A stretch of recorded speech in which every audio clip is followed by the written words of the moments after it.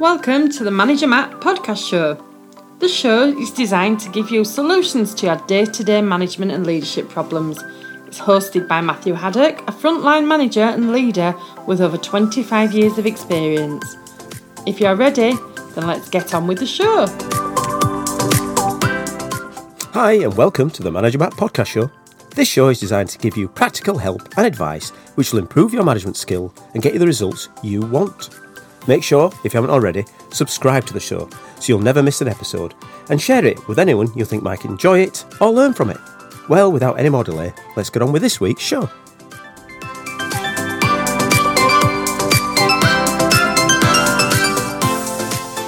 Good day everybody, and I hope everyone's feeling great and well. Right, this week's show is around the fact of what happens at work, or what's written down that's supposed to happen, versus what actually happens. So, of course, you've got yourself a business. You're a head of a department, or you're running your own business as it is. And of course, you've decided, because you're a clever manager and you've read all the books and you know how it works, you're going to have everything on standard procedures. So you've got everything written down what people should be done. Yeah, that's right, fine. And you've set your business or department up with an airtight process. You've got processes, you've got procedures, and you've got rules. Then, of course, you have to train your people to allow them to know how to do these rules. Simple. And, of course, if things go wrong, then, the person must be to blame. They're the ones who've made the mistake. Because you've got your tight procedures in place, they're the ones who are going to end up in trouble. Okay. Let's try and live in the real world for a bit, yeah? What the procedures and the rule box say versus what actually happens at work can be a long way apart. We all have rules to follow. Some imposed by ourselves, some by our cultures or beliefs, some by our society, and others by the company we work for. Now let's think about it. Let's just take a second. What percentage of those rules do you follow? 100%? You're really good? You never break a rule? 90%? Well, there might be a little bit of leeway. 50? Okay, we would think that with big stuff we definitely get right, yeah? We all don't go around robbing shops or planning to murder our families. Well, I hope we don't anyway. But the rules on maybe speeding a little. Well, that's okay if it's safe. I'm a good driver. I could go a little bit faster. It's a little bit slow in this area. I would never speed near a hospital or a school, would I? Oh, but I suppose if the school's shut, would that make a difference? You can see how we can blur the lines. How about work? Well, we all start at 9 o'clock on time, don't we? That's what it says in the contract. So we'll always be there on time, right, yeah? Well, I might be a bit late, a little bit late. Things happen, I'll get delayed. I didn't get up on time. But I'll work it back. That's okay. But then again, I came in 5 minutes early the other day, didn't I? So it'll be okay. And we'd never steal from work, would we? Well, we would never steal data, or we would never take some. I mean, that'd be a big one. Well, but we might take a pen home. What about an envelope? Ream of paper? Maybe photocopy something for home. They can afford it, you know what it's like. And of course, personally, we're always going to eat healthy, aren't we? We're going to eat healthy and we're going to exercise every day. Well, except Fridays, because Friday's going out day. And Saturday, you're recovering from Friday. And then Sunday, you need to have a bit of time off. You've got to treat yourself, haven't you? See how we all blur the lines? And obviously the small rules of breaking are fine, aren't they? Not like the others. You see, other people, they always break the rules more, you see. They always drive too fast. They're always late to work and they're always eating 2 calorie-poor choices in their time, aren't they? But when you're managing a team, you need to make sure that your procedures and processes, the rules if you like, are followed day in and day out. And everyone is doing them. That's how you service or produce the best product you can.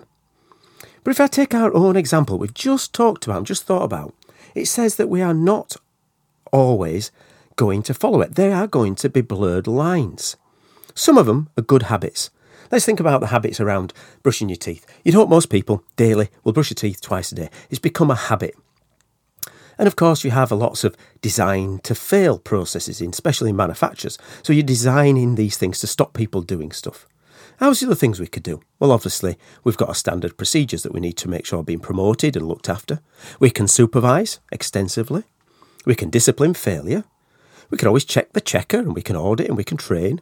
We could put bonuses to make sure the standards and procedures are being followed. These are all good standard ways of making sure traditionally things are done. But do they work? Well, we know just from what we've been talking about, they're a bit of a mixed bag. You'd hope that the biggest things are getting done. You know, the big stuff that's actually getting done there. But when you look at the success rate, you'll know that there's going to be failures in this process. So the biggest thing I have seen is when you start to look at aiming at things around the educational piece. You know, how is it that we can educate people to understand what they're doing at work and what is important at work? If you take an example, if you say to someone in a production line, for instance, that every hour that they're there, they need to tick the box. They need to tick a box that says they've done something. You know, most of the time, they'll tick the box. They'll be pretty good at it. And of course, the times that they don't get picked up, the supervisor will be there to do the daily check. So if it's Mr. Ticks, you know, they can put it on the computer systems and things like that. So, you know, it'll be fine. Most of the time, the box is getting ticked. And if we're really clever, our computer system can tell us when the production line or the person hasn't ticked their box. And if the tick gets done every hour, then that's fine, isn't it? You know, maybe most of the ticks are okay. Maybe we should bonus ticks. You know, if people do all the ticks on the right time, they can get a bonus. They don't miss one. But what are the ticks for? What's it telling me as a manager? What can the team be ticking that's so important? Why don't we put it another way? Let's help get the tick rate up, if you like. If you tell them that the tick is the quality of the thing we are making. Now, let's go a bit further. It's not just about the quality you tick in and you put your name against. Let's put the fact that this thing that we're making will help vulnerable people breathe. And if it's not done correctly and the check isn't done and the tick isn't made, people might die. Well, this tick box now starts to come alive a bit, doesn't it? I mean, you don't want anybody trying to hurt or kill someone, do you, by not doing something right? And what else could you do with this tick? Well, maybe we could sort of look at how we can maybe put your name on it. So it's not just a tick. So people have a personal touch. They actually tick it, you know. And if you do that, you could go a bit further and say, well, look, this thing we're making, this is helping Tom, who's a 92-year-old person. This thing we make helps that person breathe. And the more the quality's right, and the more that we make sure those ticks are done, then that person is going to be looked after. Maybe you could get a picture of Tom around the place to say, look what we're doing. You've seen it on motorways, haven't you, where it says, my daddy works here, please drive slowly. Personalise it. The whole thing is about making sure that the procedures are not just in isolation. They're done as part of a bigger thing. You get your buying. Maybe the people start to link it. It's not just a tick. It's an example of making sure the quality and perfection of that piece of thing that you're making is right. You also have people doing, you also need to have the people doing the jobs, building the procedures. So they're not just the managers who don't do the job of building it. You get the people who actually do it to write it down. And if the procedures are right from that, then of course people can challenge it. So you have an open culture where people can challenge and say, this doesn't work. This is not the way we can do it. Actually, if you did it this way, it'd be more efficient. It'd be more perfect. You do it that way around. So that's another example of where you can get people involved, because you're getting rid of this hierarchical idea that the procedure is written by a manager and the worker just has to follow a procedure. For some reason, we assume that managers are really clever, and obviously we're just people. And if we don't work on the lines, how do we write procedures for people?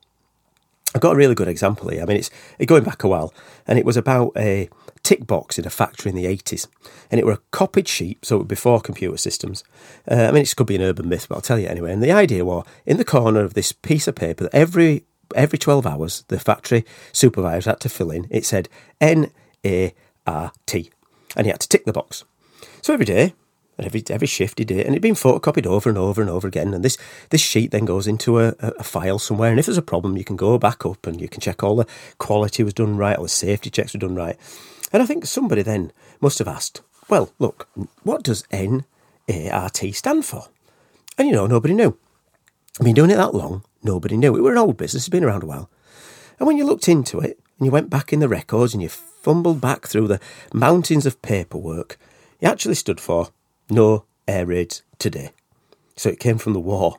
And since then, they'd been ticking this box religiously, not knowing why it added any value. Long forgotten days in the war had just left this legacy that just continues through the photocopy. Now, that's a bit of a drastic example, but it looks like if the rules are poor or unrealistic, people won't follow them. It's a fact. We've just said that. So the do as instead of the actual do as imagined is a completely different thing. So let's have a few takeaways from today's. Let's be realistic. If you blur the rules and the procedures, remember your teams will do the same. Give the people the why they're doing what they're doing. If it's around safety or cost or quality, then involve the people in creating and managing the procedures so they feel part of it. And then have a culture that expects to be challenged and that expects that feedback to improve. By doing those, you start to build a culture which wants to move the business forward and doesn't just tick boxes aimlessly in case there's going to be an air raid tomorrow.